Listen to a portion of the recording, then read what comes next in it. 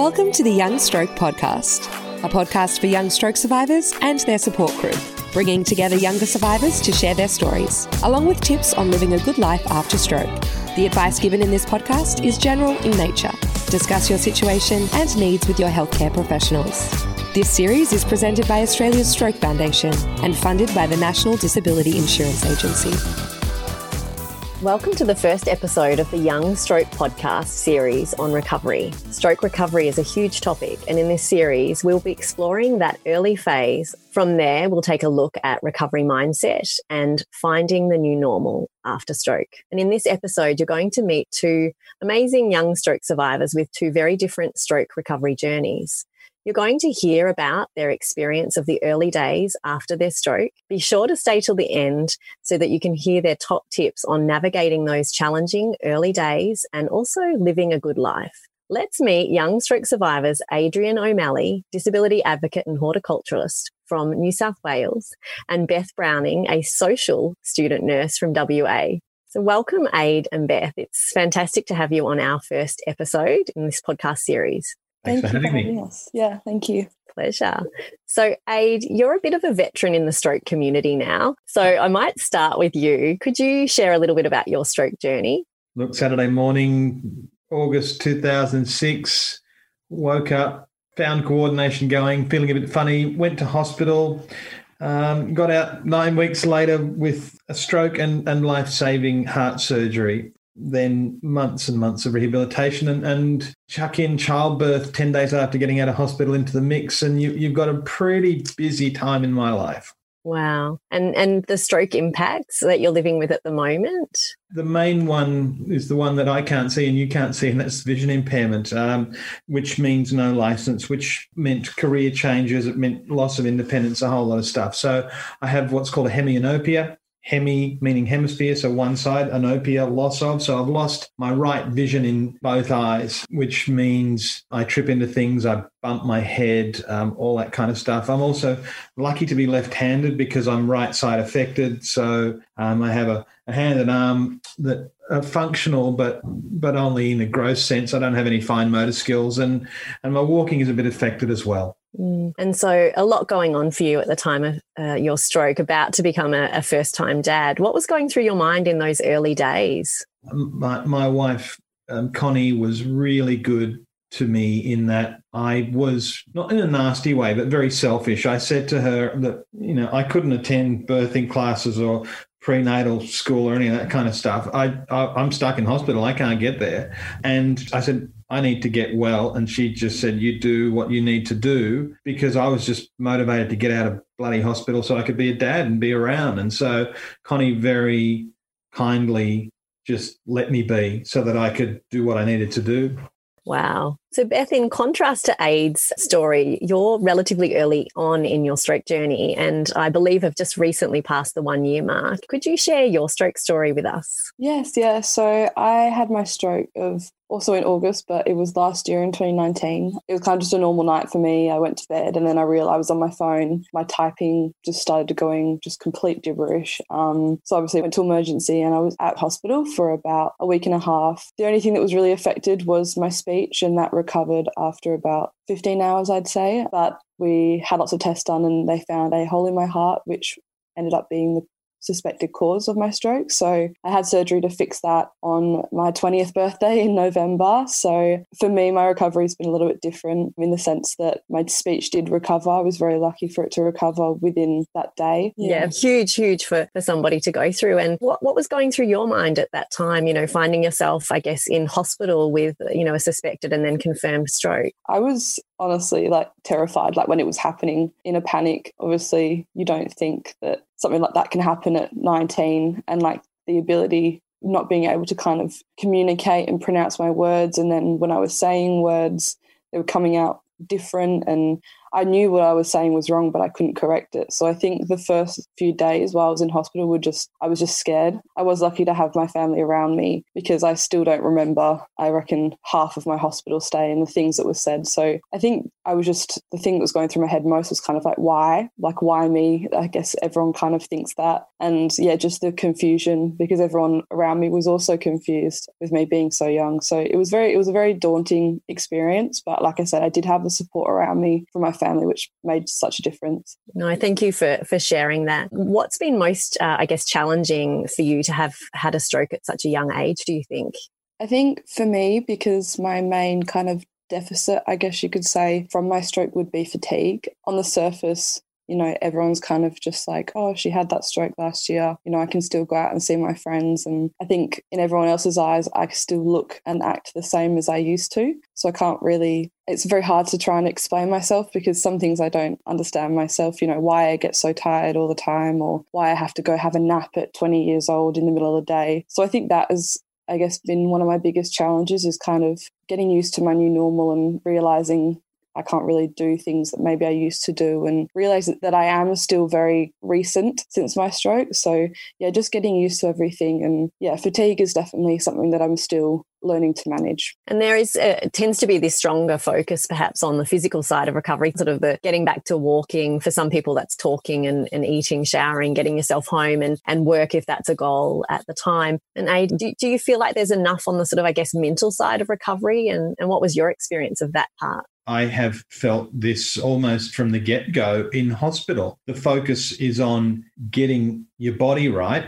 But I recall a social worker coming and seeing me and asking how I was going. And in talking to me, she said, oh, you're doing well. And that was it. There was no conversations around your mental health.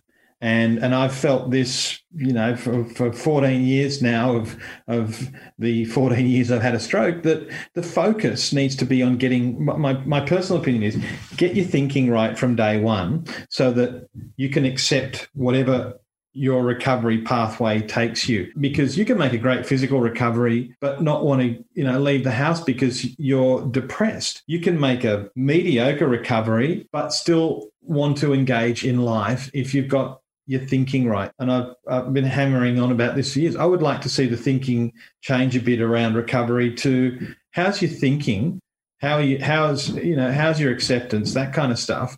Are you upset? Because a lot of people are going to be upset about stroke. And stupidly for me, I accepted that I would never drive again, but I used to get really frustrated and angry about not doing up my shoelaces. Not being able to drive is a bloody big thing in life. I wear slip-on shoes now.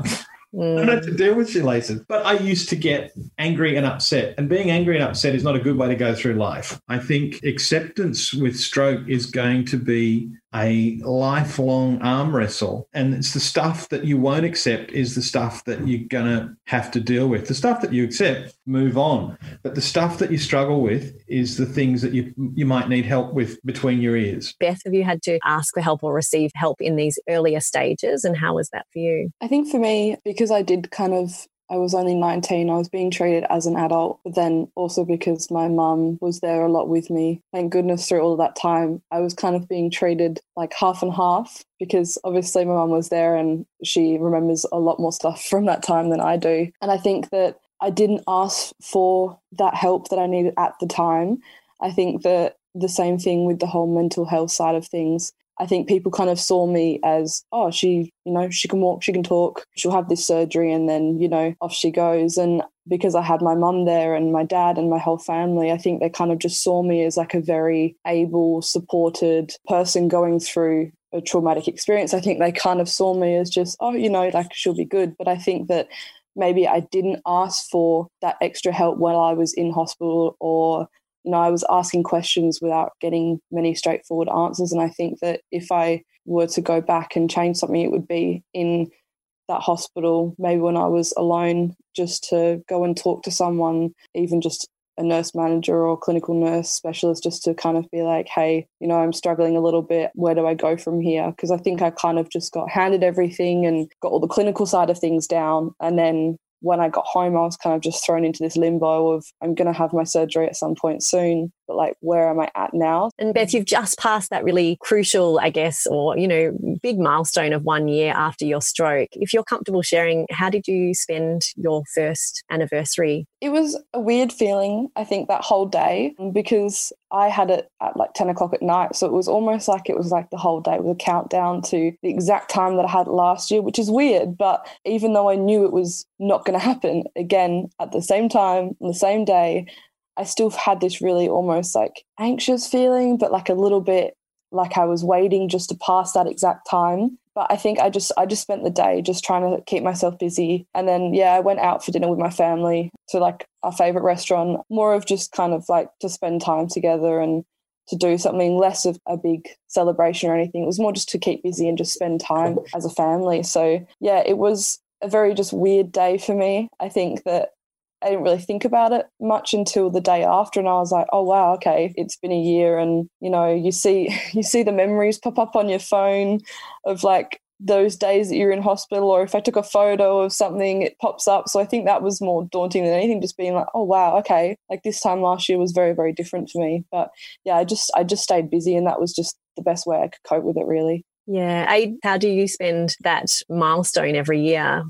Some are better than others. Some stick in my mind more than others.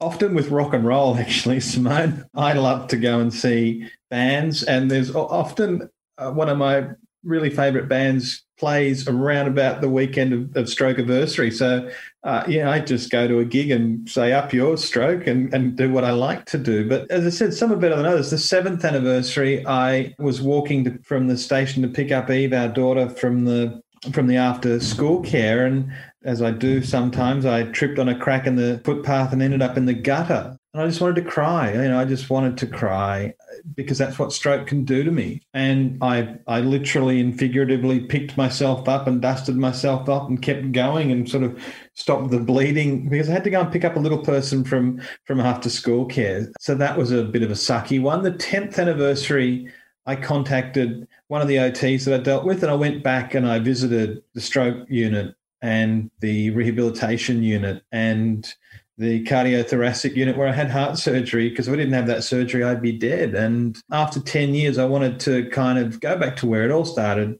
and reflect on where I am today to where I was 10 years ago. And that was, I saw people die in a stroke unit. I saw lives wrecked in a stroke unit. So it was a good reflection just to remind me to keep on living well. Yeah, so I love that reflection and reminder to keep living well. And it sounds like your experience each year varies really depending on the stage that you're at and where what you're feeling. And while I've got you both here, Beth, is there anything you'd like to ask Ade, I guess, as a peer who has been, through this journey and is a little bit further on down the track? I guess because for me, my main, recovery at the moment is still struggling with fatigue, would be how did you deal with it? Did you experience fatigue, I guess, in your earlier years, or do you still experience it today? And how did you learn to get around it and keep going and, work and live, especially with, a newborn and everything? I'm not going to work, and this is a decision I made when I got back to work. I'm never going to work full time. So I work a 4-day week, which instantly is a 20% pay cut for the rest of your working life. And at 34, that's 30 years. But if I'm going to get to 65 and be okay, I don't think it's sensible to work full time. And so unfortunately, that has a financial impact upon my wife and my child, and the hip pocket effect of stroke is going to, over the years, cost me hundreds of thousands of dollars. But from a mental health and a physical well-being point of view, I don't think it's sensible to work full time. Think about how much and how hard you want to push yourself, because that might be an unfortunate financial decision, but a wise decision in the long term. Thank you for that. Yeah. I guess I'm just learning to kind of listen to my body and see, if I'm too tired, go have a nap. And yeah, it sucks sometimes, but yeah, I guess it's just looking after myself. So yeah, thank you for that. And Ade, being a number of years since your stroke now, what are your top tips for someone in the earlier stages of their recovery? How can they best prepare for what might be to come? I was thinking about this. Be kind to yourself, but also no one else can do it for you. So flog yourself as well. And stroke recovery, there's no one there to hold your hand, or not in my case. it is climbing a mountain. And as a bushwalker, I have climbed quite a few mountains, and that's difficult. So don't set yourself up to climb a mountain. Just think of recovery as a series of speed humps. And you go over speed humps all the time, and you add up all those speed humps and you've actually climbed a mountain. For me, when I was it was the second day in hospital. I was completely hemiplegic, so completely paralyzed down one side. And I was talking to my best mate, and I said I wanted to be bushwalking again this time next year. 12 months' time, I want to be bushwalking. And no one else owns that goal. The only person that owns that goal is me. So if anybody else had said, that's a stupid goal, I would have not liked that. But Pat, my best mate, said, yeah, let's do it. And so that dangles the carrot in my mind, and I worked towards that, and I did it. I did a 4-day bushwalk. I started it exactly 12 months from discharge. But at the point that goal was set, I was a broken human being. I was not in a good way, and I went over a lot of speed humps to start that bushwalk. But if I'd have looked at it as a mountain, that would have been difficult. So don't set yourself up for failure, set yourself up for success. And it isn't going to be easy, but no one else can do it for you. You're the only person that can learn to walk again, or how to cut your steak, or not belt your head on things that you didn't see. So you're going to have to become an expert in yourself. The other thing, and I talked about it before, was acceptance. Acceptance is not easy, but it is gentler than being angry. And I think anger is a waste. This is a personal opinion. Other people love to get angry, and they love to latch onto anger and use it as a motivation. But I think anger to me was a waste of energy, because I needed that energy to get well. So if it works for you, don't use anger. I think anger is a cancer that you put in your head and you let it run around and you feed it, and it doesn't make you happy or feel good. And I felt this for a long time. Do the things that make you happy, not the things that make you angry. Thanks, Aid. Some really practical and wise tips. Beth, what are your top tips at this stage for someone that may be in the early days? What would you say to someone? I think just asking for help. It sounds so simple and so basic, but letting people know that, hey, I'm struggling, or I need help with this and this. Reach out to people that are there to help you, and use the resources that people are suggesting. I think for me it was, everyone was kind of focused on, oh, wow, you're young. And, I was given a packet of information that had a lot of old people, and it was kind of just them getting ready to go back into care or just have a very slow life. And I was frustrated and, well, can I, go out and see my friends? Can I go on holiday? Can I go on an aeroplane? Can I travel? Can I do things by myself? It was kind of all of this unknown. So I guess just pushing for your answers. I was lucky, again, that I had my family, and my mum's a nurse, and, I'm studying to be a nurse. So I guess I had a bit of a knowledge about stroke, very basic knowledge about stroke when it happened. But I think that I didn't push enough, even with the people that were looking after me straight away. I think I definitely would say, don't be afraid to really push until you get the answers, because everyone's kind of handballing me off to, oh, well, you go see the heart people, you go see the head people. It was very just, no one really knew, no one was really managing me. So just telling people that you're struggling, reaching out, finding peer support. I didn't know much about what was out there. So Googling it, going on Facebook, there are so many great people out there that are ready to, help and be there for you. So I definitely say, reach out. You're not in it alone. You're not there by yourself. You're not the only person in the world that it's ever happened to. People are there to help you and, help you get back on your feet. So that would be just my main tip. You're not alone and people are there. So that's probably my main thing. Fantastic. And both of you are involved in the Young Stroke Project, the Stroke Foundation's Young Stroke Project. And I think, hopefully we're going to address some of those gaps that you've mentioned as well around some of the information and resources. So just to finish up, I'd love to know, what helps you to live a good life? Maybe 1, 2, 3 quick pointers. There's going to be a kid walk in the back door shortly. She's going to be 14 in 2 days. I'm going to cry.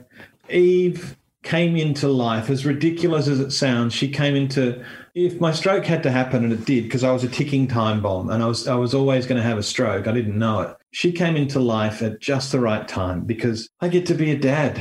She grows up with a dad. My wife isn't a single mum. What else helps me live a good life? I've always done what I want to do in spite of stroke, trying to elbow in on what I want to do as much as possible. So I remember the first time I went and saw a band again, and I love seeing a band. And the first time I got back in the saddle, I was like, yep. And at 48 in COVID and not seeing bands, I've got a big hole in my heart. And as soon as that part of my life returns, I'm straight back into going and seeing live music. I'm from a huge family, and it's very often the case that people who experience trauma have people fall out of their life. And I have more friends now than I did at 34. And that's all people I've met through stroke. So use it to your advantage. And I could have given Beth, virtual hugs there because she had some great tips around you're not alone. And you're not alone. So if I could give 3 tips: 1, don't be too hard on yourself. 2, be really hard on yourself and do the things that make you happy, because I would much rather go through life happy than woe is me, stroke sucks. Love that. Thanks, Aid. And Beth, what helps you to live a good life after your stroke? I think for me, it's definitely doing, like Adrian said, doing the things that I love. I really got back into uni as quick as I possibly could.